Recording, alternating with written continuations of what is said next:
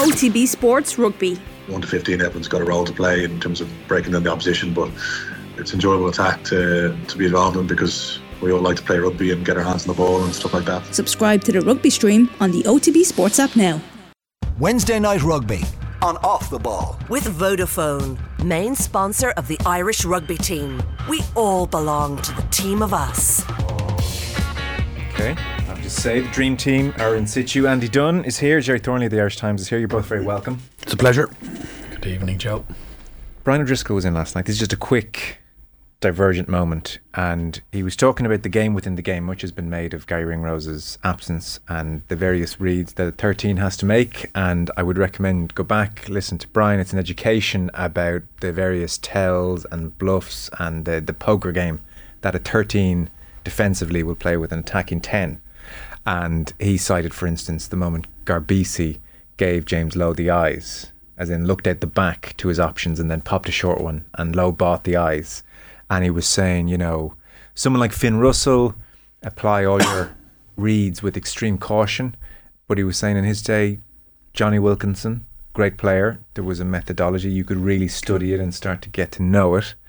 He mentioned the Rog famous intercept, and he said he just knew in a subconscious, Rog for that slightly longer pass, there's a double pump. And plus it was Paul O'Connell. Yeah. So he has his favourites. Played that hand before. Yeah, and so he went after it and intercepted. So the long-winded question, Andy Dunn, were you a maverick, Finn Russell, unpredictable, or could 13s get inside your head? I don't think they could, because I didn't know what was going on inside my own head, so they'd been particularly impressive if they knew what was going on. No, I would have thought I had I was unpredictable, maybe in a not necessarily a productive way for my own team, but it would have caused a bit of distress for a defender. But yeah, there's mixed positives. I would mixed review on that, but not easy to read for either team. Okay. At times, yeah. And did you enjoy like Garbisi giving the eyes and feeling the 13 clock? I definitely, yeah. There's a particular satisfaction with putting players through holes.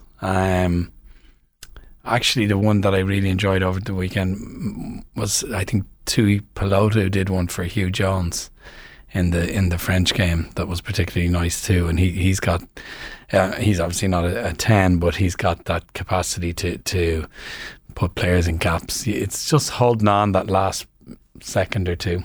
And it was interesting. I actually thought Ross, something that I've seen in Ross Byrne in recent weeks only, is that when Sexton is holding the ball and people talk about him taking it to the line, the analogy I'd often use is he's extracting the most juice out of that situation. He literally is wringing it dry. He's getting hit almost on delivery of the pass, but he's attracting 1-2 defenders at all times. The complaint around Carberry and to a lesser extent Crowley was they're not quite holding the defence enough and taking it to the line. But on watching Ross Byrne in Italy, he was maximum extraction of juice, I would say. He kept taking it to the line. He got hit, hammered 2 or 3 times on release, but that initial play was the impetus for some of the best midfield line breaks we had. And I thought that was a really nice addition to his game. I've seen him take it to the line before, but not to that extent. So whether he's fired up, whether he's taken on a extra responsibility, or he's just learning by absorption, by again being in the Irish camp and getting more confidence, I thought that was a really nice little change in his game, which had a big impact on our attack, in that particularly in the first half and at moments in the second. So Byrne, Gerry, is improving. It's not just that there was a complete player being ignored 2-3 years ago. Yeah, absolutely. Like, I agree totally with Andy. Watching that first half in particular and some of the strike plays, that one off the line out when Van der Fleer feeds Casey onto Byrne, the timing of going to the line and pulling the ball back for Mac Hansen to pass it on to Bundyaki was executed every bit as well as Johnny could have done, as was the move down the left on another occasion that led to the Bundyaki try when McCluskey also figured in it well. So I thought that part of his game was very good. I thought where both halves maybe struggled a little bit was in the third quarter when they had the 11 phase attack and then another 8 phase attack. I think they had an attacking line out followed by an attacking scrum, and it was extraordinary how often Ireland were just doing one-off runners and were running into a brick wall, because in fairness to the Italians, their work in the collisions was excellent, and the Irish pack weren't generating all that much go-forward ball for the backs to play off. There was strike moves more in the first half that worked. And the second half, when they were going through multi-phase, until the bench changed everything, particularly that meant that Caelan Doris went to 8, which means he was being used more as a carrier through the middle, and he was getting over the gain line. But also, as Gordon Darcy wrote about at length today in the Irish Times, the way that Conor Murray read the game and then came on and executed, that Casey hadn't been probing the fringes at all, whereas Murray has the strength to probe the fringes against towering defenders, and they started to use tip-on passes inside more. Ryan Baird a couple of times to both Conor Murray and then to Caelan Doris, before Murray then himself snipes through the fringes and pops the offload for Mac Hansen's finish. So that was varying the point of attack, which they hadn't been doing much in the third quarter. And you know that if Johnny was there, he would have been varying the point of attack that bit more. But all that being said and done, it's an invaluable investment in both Casey and Byrne, and indeed others, including Baird and others, given there was 6 or 7 frontliners missing. And as Darce also wrote this morning, One Ventures Andy, and he certainly seemed it afterwards, was quite delighted to have been stressed. It's no harm getting stressed. This is a very good Italian side.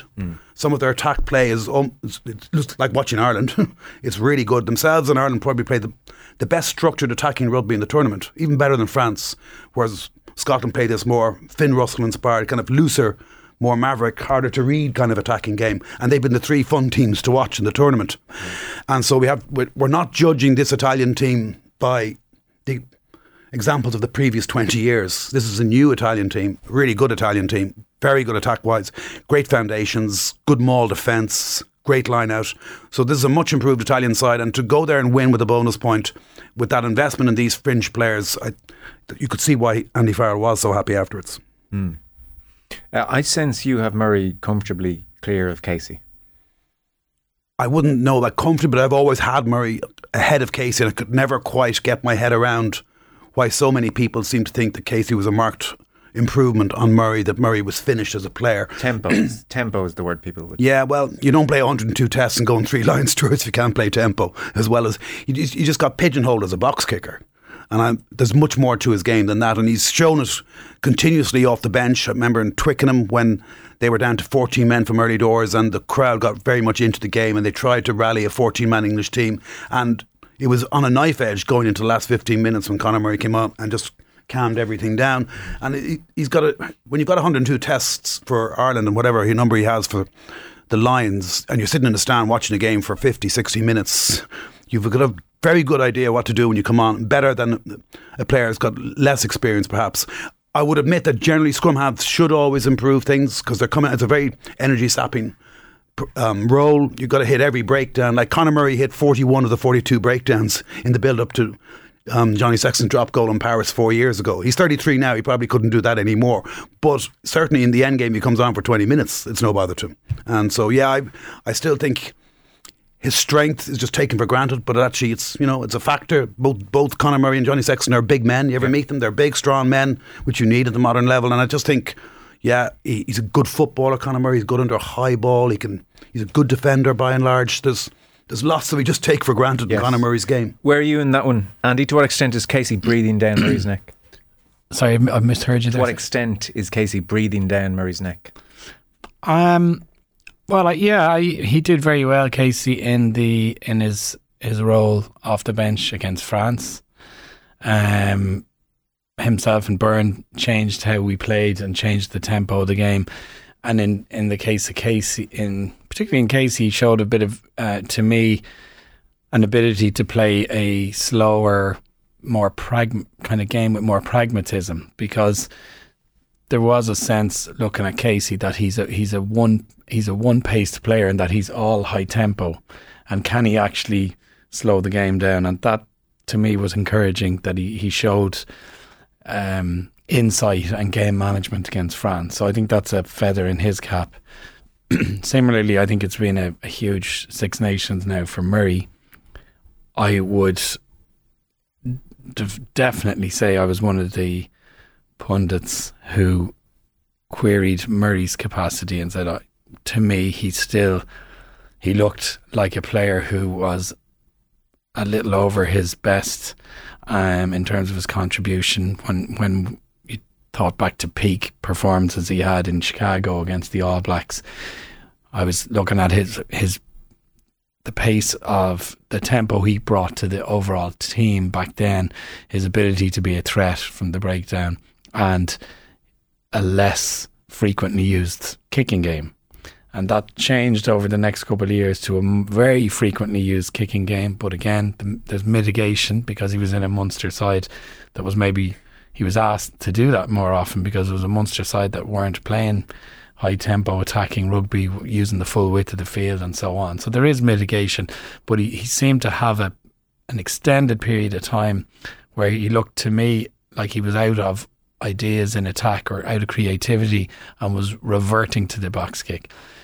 So watching him in this Six Nations to me is like watching a rebirth of a player to some degree. The things I thought maybe had left him because of age, I was wrong. And he's shown that he's just got all the aspects he needs to contribute to this team in a very meaningful way. And as Jerry said, he's got all those aspects, but he's got 102 Irish caps behind him. 103 now, maybe. Yeah. 103. So that is that is hard to put a value on in terms of what that can bring to the group. And we obviously don't know the inner workings, but what he's bringing to the group by the attitude he showed when, the commitment he showed when the week his dad had the accident, or how he's behaved around Munster and Ireland when he's been dropped as a senior pro. They're all intangibles, but they're huge as well in terms of the culture of the group. So it's been a real revelation of a couple of weeks from him, and just fair play to him. I think it's very, very commendable. Yes, and his timing is very good this year of all years. Just one last point on the out-half situation, and we'll box it away. The point you make about bringing carrying the ball right up to the line and releasing last minute, we've talked about that at length with Sexton. I mean, there were calls a number of years ago, geez, Johnny, let it go a bit earlier, take less hits at times, when the nation sweated over his fitness at every moment. That has never struck me as a difficult point to comprehend. In all sports, if you're a right winger and you got the right back on the overlap, you're drawing a man and releasing it late as opposed to early. Rugby, it's a similar point. You're buying time. You're taking the opposition player out of the game. So not a difficult concept to get your head around. So why in practice were we not seeing all of our out halves doing it? Well, it's an exceptionally difficult skill to master. I get what you're saying in terms of the concept. Surely, yes, it's straightforward. It makes sense. Hold your opposition defender as late as possible and release the ball and fix him. It's so difficult to do that.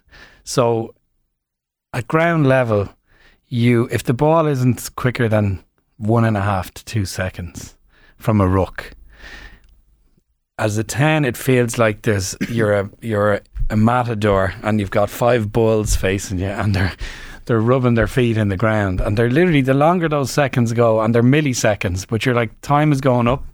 Like the 1 comes out of the ruck, 2 comes out of the ruck. Suddenly you have 2 of the front row, 1 back row, and a 10 maybe, literally waiting to charge at you, right? You've then got a bullet of a pass coming at you, depending on conditions. Is it wet, slippy? You have to catch it hands away from the body.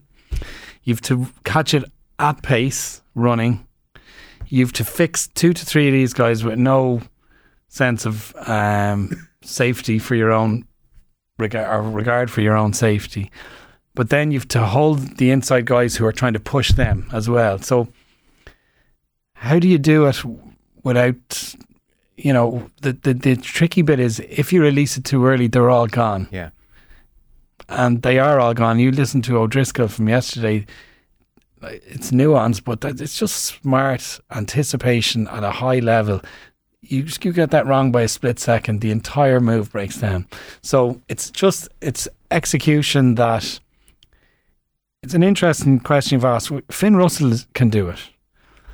Sexton does it. Byrne is now doing it, and Garbisi can do it. They are the best attacking teams in this Six Nations by a distance. Intermag is not as good at it, and Farrell is really not good at it, and Bigger is not good at it. So if you're going to be, I suppose, break down attack to a level of that simplicity, because your 10 does decide your attack. Farrell is back in the pocket, to use the quarterback term, and releasing the ball, and that is something that frustrated me watching Carberry in the last couple of years, because he can be such a threat. And I've often referenced the first Heineken Cup game I saw him start for Leinster at 10. He beat 11 defenders in the first half, and I just thought, oh my God, he has arrived.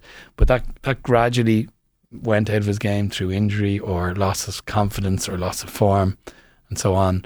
But it seems to be, as a trend, hugely, hugely important now in terms of the overall attack, is that your 10 extracts as much juice out of those situations, holds in as much people. I hear your argument. It makes perfect sense. Why isn't it just done more often? To me, it was the most difficult skill to master in 11 years of professional rugby. No, that makes total sense. That makes total sense, because intellectually every 10 would understand the why. So the practice and the implementation is the tricky part. That's so much coming at you. It's like that Oliver Stone movie, Any Given Sunday, when Robbie Fox playing the quarterback, and he puts the camera in the helmet, and you go, oh, it's crazy. It's crazy. They're coming at you. It's dissimilar for an out half. It's the closest to it, isn't it? When I played against any of Gatland's teams, and that would have been Wasps, they're coming at you from two directions, because they're coming at you from the inside, from the ruck, and they're trying to slow up the ball. They're coming at you in front, and then there's a 13 coming at you from a different angle. So there's this, you're getting quite trapped. And if you make one false move and you're trapped, one fumble, you are physically trapped then, and your whole attack breaks down. So bearing in mind, you can if you don't throw it early enough, there could be an intercept. And meanwhile, Jerry and I are in the cheap seats saying, why does he don't bring it to the line? What I often found, I love football, I love all sports, GAA. I played a bit of it after I finished rugby, both, just casually with friends, and it obviously doesn't quite equate. But it felt like you had this panoramic freedom when you got the ball. You can pass in any direction, you can turn in any direction. You can only pass in one direction. That's it. You're making with these people running at you. It is claustrophobic. I can feel the PTSD is coming back. Let me just turn and face the other way. It's a bit like that, isn't it? I would have played in the quarter. I played in the Premiership in an era where they picked huge number 8s who would have marked. So Shabal I was playing against. Henry Tuolangi, Lawrence Delalio. That was just the profile of 8s that they were picking. So I'm kind of sweating talking about this and remembering it. So I remember Rog talking about playing against Delalio. He just said, geez, he comes off the line quick, doesn't he? Could I ask him one quick question? I was very interested, because when you're writing a live report, and every report's live now because of the internet, I'm going to be honest, the last few minutes, particularly if Ireland have just gone 2 scores clear, you're making sure you have all the subs, the scoring sequence, you're getting your intro, whatever, you've got 10 or 15 minutes to file. And so if it's a 2-score game at that stage, you're not paying huge amount of attention. When I watched it again, I saw Jack Crowley come on in the 78th minute. It's great that they gave the 77 minutes to Ross Byrne and the investment in him, his first ever Six Nations start. But I would like to have seen a little bit more of Jack Crowley as well, because when he came on, he did a quick fire rap that was like a shot of electricity through the game, and he takes the ball to the line as well. He looks like a real player, and what I like about him is his body language. You just convey that he has that body language about him, doesn't he? Well, is that I'm just asking what you thought of his little cameo. That's all. Well, the little cameo, very much adequate. One of the biggest things I saw Jack Crowley do since he's arrived on the international scene is his first penalty to touch in an international jersey. I've used the phrase a few times, extracting the most juice. He kicked it 35, 40 metres into the corner. It landed on the 5 metre. That was his first penalty to touch. Every single option in front of him there, and every voice in his head was probably saying, play it safe. Well, Billy Burns was at home on his couch saying, play it safe, buddy. That's correct, because it's costly. Exactly. So if you're talking about composure, body language, I mean, he looked unruffled. He kicked it, he nailed it, and he jogged up and he was all chat, chirp and chat, picking the calls out for a fella who's 20, 21, and it was his first cap. That made an impact on me in terms of composure and body language. So Ross was full of the chat as well last weekend, wasn't he? I mean, he put in a beautiful left-footed grubber into the corner, which was going to get Ireland a 5-minute line-out. Because Capozo had been tackled in touch, and he's barking at the referee, but look, can we just take the line out, please? No, we're going back for the penalty. So then he had to kick the penalty back into the corner. He actually had a good point, so you could see he was very much in charge of his surrounds as well. And don't forget, we've still got Joey Carberry there. Absolutely. And we've still got 2 out halves who are probably never going to play for Ireland again as things stand, who are both have about 30 caps between them, or 20 anyway, Billy Burns and Jack Carty. And by rights, Paddy Jackson would have been there in the system. You know, Ireland's depth chart at out half, for all the criticism of the lack of depth at out half, has probably never been better. Harry Byrne as well, Kieran Frawley. Yeah. One player, you were writing about him today, and people have picked out the performance of Ryan Baird, who was still only 23, who is... he has won the genetic lottery. I can't believe he's 23 when you just said that. I was like, Ryan Baird's only 23. Yeah. I should have thought of that line. Big man. The genetic lottery, nice line. Debuted 2 years ago in Rome. 8 caps in his first year. As fast as the backs, we hear. And then 0 caps through all of last year, injury ravaged. And I guess, but for the injury you made the point in the paper today, Tadhg Beirne may not have had his chance in Rome, but did get his chance. And there's no doubt that when the Irish coaching ticket have the opportunity to bring him in, they're pretty quick to bring him in. They recognise this guy has a ceiling that most don't. You suspect they're going to do everything they can to get this guy on the plane, and maybe... You know, he could be a bolter. Oh, I wouldn't say a bolter. I'd say he's almost nailed on. For the World Cup. For 23, I mean. Yeah. Oh, well, I don't know about 23. Definitely the squad. And yes, hard to know with everybody being fit, but he has the additional virtue of being a genuine 6, where he started 7 of his 10 games for Leinster this season. So, like, even my question, it's funny, when I say bolter, I'm like, his seat on the plane, I would think so. I'm saying he could really make a late burst. Yeah, he could, he could. Starting to. Like, was the last game before the pandemic first hit, or one of the last games where he got that hat-trick against Glasgow in the RDS, including the 55-metre gallop, whatever it was, for his hat-trick try. Like, we've always known about his extraordinary athleticism, and you could see it even the way he was chasing restarts. He missed 1 tackle from a long restart by Ross Byrne on Saturday, but he was 10 metres in front of every other Irish player. Like, he was that far ahead of everybody else, and he was brilliant at chasing restarts, putting pressure on Garbisi. But then he's also got that handling skills from being a Gaelic footballer, the lovely little 2 tip-on passes inside in the build-up to that Mac Hansen try. He wasn't used from an Irish line at once, but he made that vital steal, or a very important steal anyway, 5 metres from the Irish line. So he's got so many strings to his bow, and the ability to play both 6 and in the row. Yeah, I mean, he's an extraordinary talent for sure, isn't he? And it's good to see him coming. That was a big day in his career, I thought, last Saturday. A big day in his career. And he was, we interviewed him afterwards, a few of us, and he was buzzing.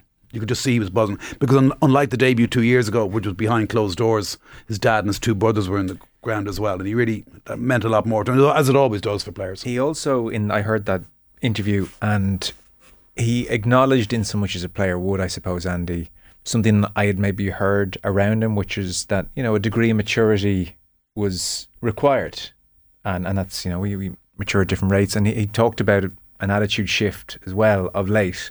And I think in your piece you talk, you know, he's journaling, he's very focused now, he's clued in. So I don't know how highly you rate him, or where you think he could go in the short term. I'm in the exact same camp as Jerry there. And I like your phrase a lot, because I think it encapsulates him. He's a genetic lottery winner. He is. He's not your tip. How many numbers of the 6 did we all get in the genetic lottery? Do we have to go there right now? I don't think we'll get the bonus number at least. Come on. We can chat about that in the pub, but maybe not live in here. It's always interesting when that's depressing thought. My mind wandered there. Yeah, likewise. The 3 of us thinking about our lottery numbers, but no, he. I think it's always interesting to consider super talented, you know, genetically gifted young players, for the reason that at up to about the age of 18 or 19 they're so much better than everyone else, and they tend to have an easy run through. And then they're out in the big bad world, and what happens then is they have to adapt to greater degrees of intensity, greater levels of expectation, probably greater work ethic required to be at the level of dominance that they've had up until a certain age, because that level of dominance doesn't last. Probably Ryan Baird getting a hat-trick in his debut for Leinster, you could argue, I wonder, did it help him? You know what I mean? It probably, who's to say it did? It might have just gone, well, just, normal order, restored here. I got a hat-trick in my debut, that's it. I coached Jack Conan in his first, I picked him for his first All-Ireland League game in Old Belvedere, and you could see Jack Conan at 19 was choosy, about his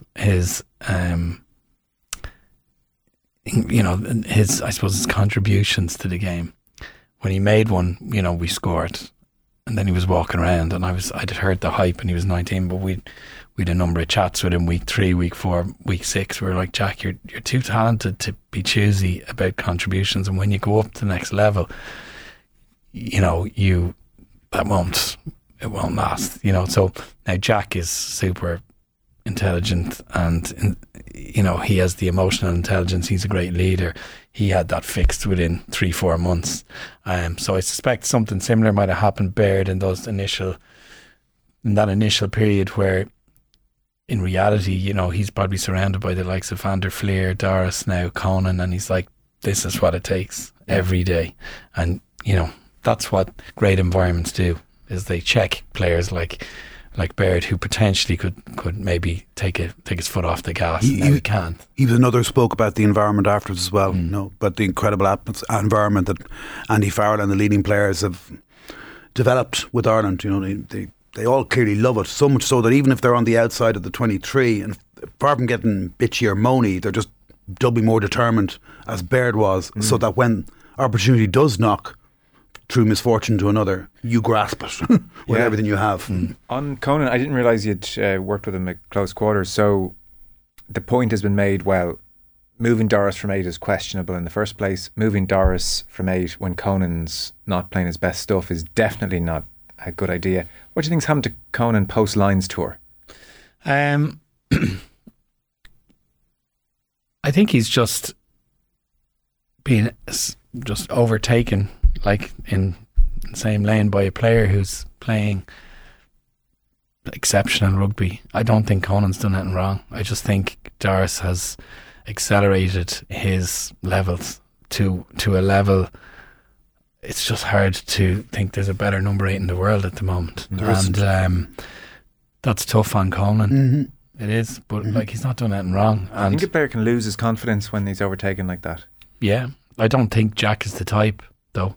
Okay. Knowing him, I would have lost my confidence, I can tell you. But there's different people, and again, he's in an environment that the emotional intelligence within that coaching group and the experience they've got, they'll manage that well, and they'll push the right buttons, I feel, with Jack. And Jack is one of these people with I've heard sports psychologists say, an internal locus of control. He's like, I'm going to manage my response to this. I'm not going to blame coaches or be jealous of an improvement in Doris's game. And Jack could be the type who will just dig in, work harder, do the right things, say the right things. He's diplomatic and he's a natural leader. I just think it's an embarrassment to riches, because I don't see any deterioration in his game whatsoever, in fact. It's actually even more unfortunate for Gavin Coombs and Max Deegan to be roughly the same age as Caelan Doris. It's like being born the same year as Brian O'Driscoll and deciding you're going to be an outside centre. Yeah, it's tough. We're taking a very short break. Jerry and Andy staying with us. Back in 1 moment. Wednesday Night Rugby on Off the Ball. With Vodafone, main sponsor of the Irish rugby team. We all belong to the team of us. Welcome back. Jerry Thornley of the Irish Times, Andy Dunn still with us. The lads spent the ad break wondering just how many numbers they did win in the genetic lottery, so answers on a postcard, please. Here's a point before we all drown in the hubris. It was a point that Gordon Darcy made in the paper today. If you take the Irish 23 that played against Italy, of that 23, 4 foreign players 19 through the school system, 0 through the club system. IRFU deserve a lot of credit for a lot of things, but the truth is they've been gifted a privately funded model, and we hear of the great work being done at club level, but proof being in the pudding, that's not a great stat. It's not great. Can I just jump in one observation? Yeah. There was a full set of fixtures across 4 AIL leagues last Saturday at the same time the game kicked off. Like, how that can be justified at any level when there's only 18 league games a year for the clubs. It's just so ridiculous. And they're talking about trying to get, you know, the true fans into the ground. The true fans are there supporting their club because they want to support their club. So there was none of them are watching Ireland, and they're not at the ground. You know, it's just they're not travelling to Italy, or if it was in Lansdowne, the same. Like, you couldn't have a bigger, kick towards the club game than playing club games across 4 leagues across the length and breadth of the country at the same time the national team are kicking off. So I'm fully with Darcy. Like, it's well managed in terms of PR, but it's the optics and all of that. They don't wash when you schedule games at the same time as the international team in an 18-week season, and the international team play 10 times. Do the maths on that. I don't know. There's probably 38 alternatives in the year to put on those games. So there's no doubt there's a huge over-reliance on what the schools do and the elite schools. And I'm sure the RFU and even Leinster are fully aware of this. It'll change, obviously, now that Tyke Furlong's back in the squad, and before that we had Sean O'Brien and Jamie Osborne. So there are players coming through the club system as well, the youth system. And the AIL clubs, they still play a very important role in the development of a lot of these players, because they're the ones introducing them to the game at 5, 6, 7, 8 years of age through mini rugby. And that often gets completely overlooked because the system it's such a personal fiefdom within the school's game that once they get these players, they're not allowed to go near their clubs again, which I think is inherently wrong. I really do. I always have done. But either way, there's no doubt Ireland would not be as good as they are now, but for the fantastic facilities that some of these schools have and the own professional-like work they put in with the players, and the products that then come out are much more ready-made for the academy, or in some instances almost ready-made for professional rugby coming out of school like never before. The schools are producing prototypes for the professional game. And, you know, the great academies like Ajax and Barcelona. Ireland Rugby has probably 25 academies, you know, that they don't need to fund in any way because the schools are producing them. So they don't need the club game anymore, and that isn't going to change. But one thing is, I suppose, if you're going to compete at the highest level, be number one in the world, there's too much risk in losing. So what happens now is it's getting like the NFL. The top young players come out at 18 and they get into a sub-academy.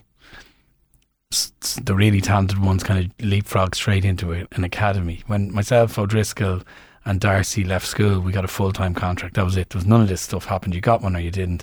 And everyone else went and played with their club and enjoyed it. Now you get all these super talented, I call them automatons. They're like robots. They're physical robots. They're all media savvy trained. They never put a foot wrong. They're polished. They're athletes. And they give up rugby because they don't get into the sub-academy. I was that same time I was coaching Jack Conan. There was 5 or 6 of Jack Conan's pals who were exceptional. And I was like, what's the story? Why won't you come training at the moment? I was trying to think, is it an attitude thing? They're like, no, I hate rugby. That's why I'm not coming train, and I'm not going to continue playing it, because they've trained 5 times a day, 5 times a week, or 9 times a week since the age of 13. So it's getting to not everybody loves it and devours it like Caelan Doris did. I think he played 5 years in a row on Junior Cup and Senior Cup, Strachan, Blackrock sides, and was a boarder. He clearly devoured it, loved it, but I'm sure it's a turn off for a lot of players. The lifeblood of the clubs are, you know, you go back to the 80s, most clubs were fielding 6 or 7 teams.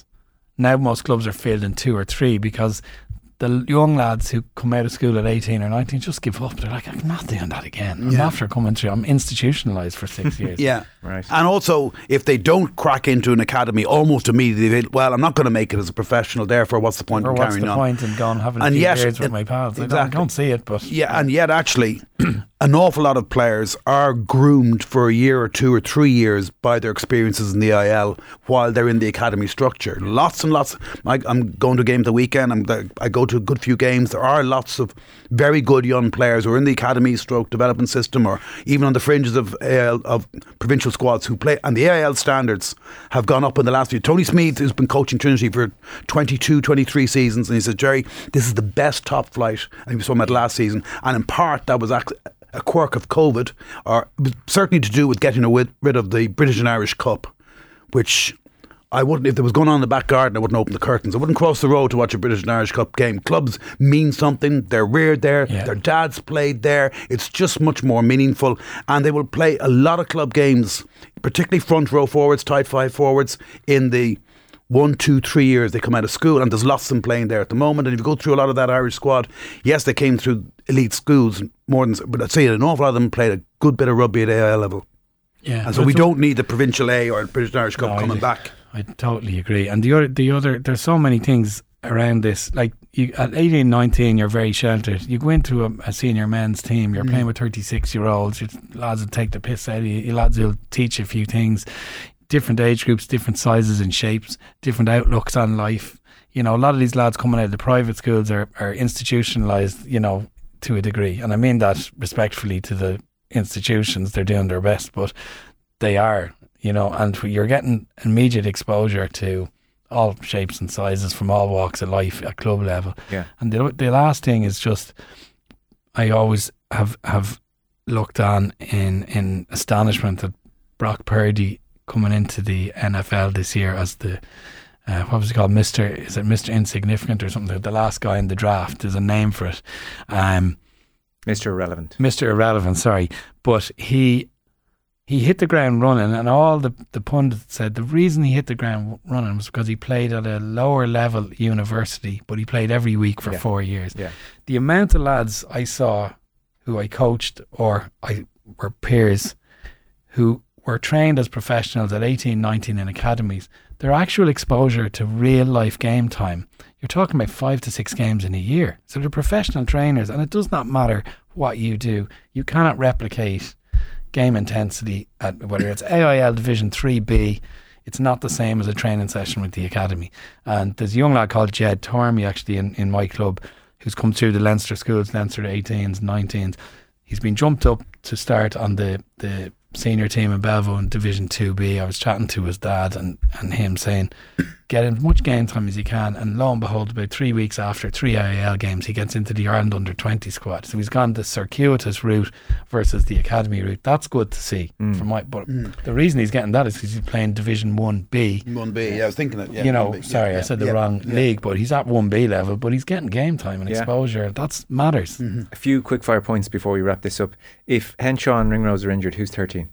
And how good do we feel about it? Ooh.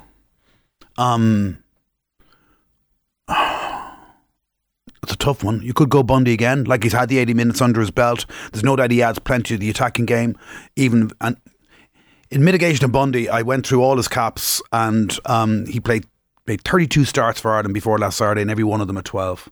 And how many runs would he have got? Would that 3/4 line have got during the week? And it's no doubt that his presence there affected James Lowe and vice versa, and became a whole disconnect. By contrast, when they went to the Irish right, Hansen made a great read and Capuoso tackled him, and then from the next phase got up and won the turnover, so he was quite secure on that side. But I would probably go Bundy again, but I wouldn't be surprised if they went for Jimmy O'Brien maybe, or maybe even, is this the one for Jamie Osborne? Yeah. I'm throwing out 3 names, I'm not really I sure. I don't think Osborne has ever even travelled with this side. No. So he's down the pecking order. What do you think? If it was a World Cup tomorrow, I'd say, and those two were injured, the answer is I would go with Bundy again and just... Jeez, we'd be nervous though, wouldn't we? I would be, but I'd also... He's a smart player who's going to be well coached in an environment that now knows there's a problem there. Yeah, okay. Like, they know there's a problem. They're going to do their best to fix it, I would have thought. Plus, has Casey... Byrne, 12. Sorry, my name. McCluskey. Sorry, yeah. And Aki. Could be stand correct, but they've never played a rugby match together. No, they've never started a game together. At half back or in midfield. Never mind the 4 of them. 4 together. Complete people who've never played a game together in midfield, that affects your 13 hugely. And that's another one as well. Do they keep Trust. McCluskey if Henshaw and Ringrose are both back? Because McCluskey actually had a pretty decent game, I thought, in Rome. Yeah. No, I agree, but I wouldn't be as nervous again about Bundy Aki playing 13 because they'll develop a sense of trust and anticipation in how he needs to move and when he needs to move. Somebody wonders, did Jerry adjust to the slower pace of Ireland's call, or did he stick? It was terrible, wasn't For it? tempo. No, it was terrible. But was it on purpose? Would they do that on purpose? you They wonder. have to. Yeah, you wonder Just what. try and throw, No. How would that throw you? Well, surely the Players looked angry about it. I looked fed up about it. Definitely, they noticed it. But it wouldn't affect your performance. No, God, no. No, but it would affect your. Well, no, I don't think it shouldn't. But it would affect the whole build up and the getting motivated. Suddenly you're out to sing. Not sure if Ireland's call is what gets them going. Okay, no, but Fair enough. on that theme, Yeah. and we've talked about this before, Joe, in here, and the lack of a chant like Alele Bluff amongst the French fans when they came to Dublin. It just needs 10 people to start it off in one corner, and I went around the 15,000 of them. Yeah. And the Irish fans were very good in Rome, very colourful, signed the fields of Athenry and all the rest of it. But the Italian MC was very good in the stadium, because whenever there was a lull in proceedings, or a bit of quietness, he would just go, Italia, Italia, and the crowd then would start chanting, Italia, Italia.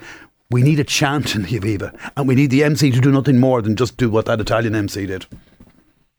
Ireland. Anything. Something. Just to get a bit. The players would appreciate it. You can laugh all you want. You're right, I know. The word from various people, Brian Driscoll yesterday, France, there's something off. How much are we buying into that? Totally. I've been saying that here as well. Okay. Totally. Did I not say in this programme, whisper quietly, but maybe they're the ones that peaked a year out from the World Cup. You did. I think Are that. you saying it, whispering it a bit loudly now? Yeah, I am, because they're just not constructing anything much in attack. The way Ireland are, the way Italy are, the way Scotland are. They're not building tries through the phases. They're very good off turnover ball. In a sense, that's what they've been under Galtier and Edwards all along. And now without Donty there and Ntamack not quite playing as well. I'd throw Jalabert in there. I think he could change their attack a bit. He could. Yeah, he could. But their attack needs to be developed. A lot of their players look tired and weary, particularly Aldred. They will get a summer break. They will get a summer break for sure. But I'd say even Italy will go to Paris and take on France in the pool stages and will fancy their chances of at least stressing them. You know what I mean? Of course, they're going to be at home and the Marseillaise is going to play and they won't have the top 14 distracting them. But they haven't scaled the heights of last season. They didn't in November. They didn't have a summer tour to get more cohesive. And their players are going to be playing in the top 14 through to July. And they just lost Jalanche for months. It was a big blow for them. I don't know. They're not where they were last season. I didn't realise Jalanche. What happened to him? He did his cruciate ligament. Oh, he's been superb. Yeah, and unfortunately Capozzo's out of the rest of the tournament as well, I think. He's on the shoulder. What about Scotland, Murrayfield round 4? Early thoughts? Oh, I have a little bit of I think we're going to do a job on them. And you stop. And it comes from a place. It comes from. I think there's a bit of simmering anger in the Irish team from 5-10 years of going to Murrayfield. We've scraped by a couple of times and lost twice in 10 years. Yeah, and I just think they'd have a bit of simmering anger as well. yeah, no, they do. I think this Irish team are going to use it as a line in the sand marker, and they're going to go over and do a job on Scotland. How many points does do a job in the book? 10 to 15. I would say 15 to 20. No, 15-ish, but like a solid back in your box type moment. And I think they are very driven to do that in Murrayfield with that particular Scottish group who talk a lot and have talked a lot in recent years. Yeah. Now, if I can talk separately, they've impressed me a lot, but I think an element of it is on shaky foundations a little. I think the Irish foundations are very, very strong. I think they're a stronger side than France are at the moment, even though they lost away. Even though they lost away, because Ireland beat France at home, France beat Scotland at home, and now Scotland are at home to us. And home is huge in the Six Nations. The only 4-way wins so far, I'm pretty sure, have been against Wales and Italy, who are down at the bottom. And Italy, even then, really stressed the top 2 sides in the world. Could well have beaten France. And that game against Ireland until Brex's cross kick is on a knife edge too in the second half. Mm-hmm. So I think Scotland have been decent. I think they'll be a lot of anger, resentment towards Ireland. It'd be interesting to hear their language in the week of that'll tell a tale, how they're getting a bit carried away with themselves. I would say losing to France, but also performing very credibly, will have them well primed. They're going for their first Triple Crown in 1990. It's at Murrayfield. Their 10-12-13 is probably the best 10-12-13 that Townsend has struck upon, particularly in attack. I wouldn't be quite as confident as you now at this stage, Andy, but I bow to your generally magnificent judgment. I think they're the 2 games against Scotland this year. I think they're become almost Ireland's main foes. They're the penultimate leg of a Grand Slam and the last game in the pool stage of the World Cup. Yeah. Steve Borthwick sees the game very differently to you, by the way. I know. Smith he was my captain. Ford in. So yeah, well, Ford, I can see logic because he won a premiership with Ford, so he's got trust in a lieutenant there, and Ford has a lot to his game. The only thing Ford has that I'd worry about is he's gone through this cycle a couple of times now between 2015 and 2019, and in 2019 he didn't manage key moments in the South Africa game, so I don't like his choice of Farrell to date over Marcus Smith. I can see logic more in George Ford being included. I just don't like Farrell being in there at 10. I'd fear that Marcus Smith is going to become the Matt Letitia or Glenn Hoddle of his generation. It's like, how can a player that talented not be featuring centrally in your team? Because with Borthwick there, he's I don't know. But then again, Nick Evans is in the attack, so just thinking about Nick as you're talking. Surprised me even more that Marcus didn't get in there. But I can see logic, to be honest, in Ford coming in. Did kind of forecast at the start, didn't we? I said I thought they'd go Farrell at 10 and Smith would not become a key figure, because he's just too unpredictable for Borthwick's liking. He wants players he can trust and carry out the game plan.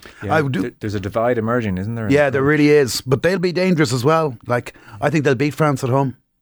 My early instincts would be that England will beat France. I'd agree on that. Would you? Yeah.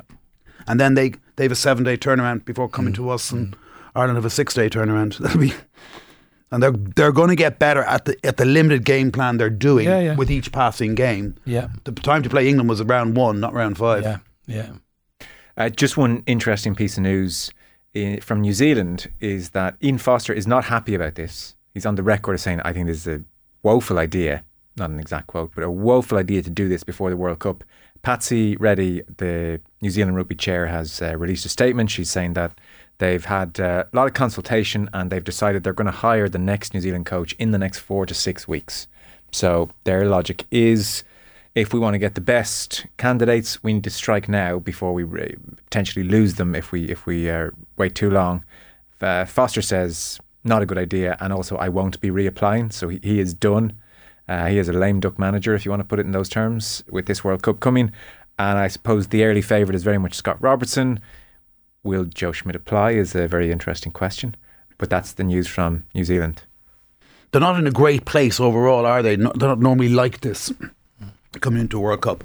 The miracle, the surprise, as you were flying out of Auckland, or after the third test from Wellington to Auckland, then home, was that Ian Foster's time looked up then. Yeah. He was the most unpopular person in New Zealand. He was page 1. It's like when you're the All Blacks head coach and you're losing at home to Ireland, and then not long after losing at home to Argentina.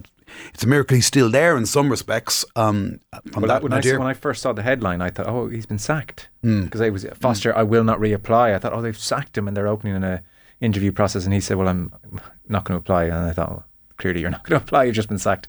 But to the point that he was that under pressure, I thought he's been sacked. They've done an England or a Wales here.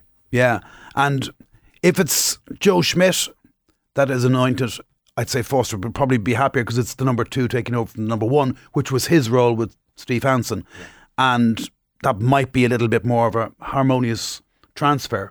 But if it's Scotty Robertson, then you've got both the head coach effectively being overlooked for the role, released, and you've got the number 2 also being overlooked, which is would be a very odd place to be in, wouldn't it? Yeah, and then look at our own history when going into 2019 and everyone knew Joe Schmidt was not going to continue after the World Cup.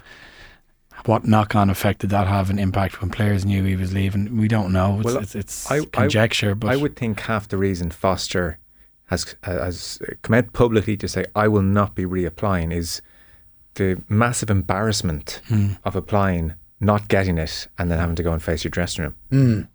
He can't apply for it. He can't risk not getting it. Yeah, True.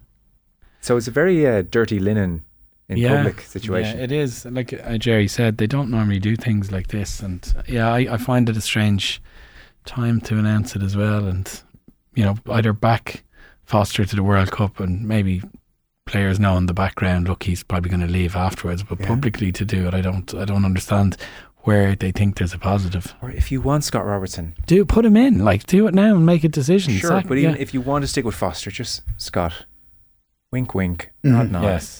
Don't go taking another job just now. Yeah. Don't publicly interview process. Yeah. Joe Schmidt maybe interviews, doesn't get it. How does he feel? Yeah. So it's unusual. Very final points. Two very sad pieces of news in Irish rugby over the last week or so. Tom Tierney is somebody you played with, Andy, you were saying? Yes. In my first year in Connacht, we played number of games early on. We played against South Africa in their last warm-up game before the 07 World Cup that South Africa went on to win.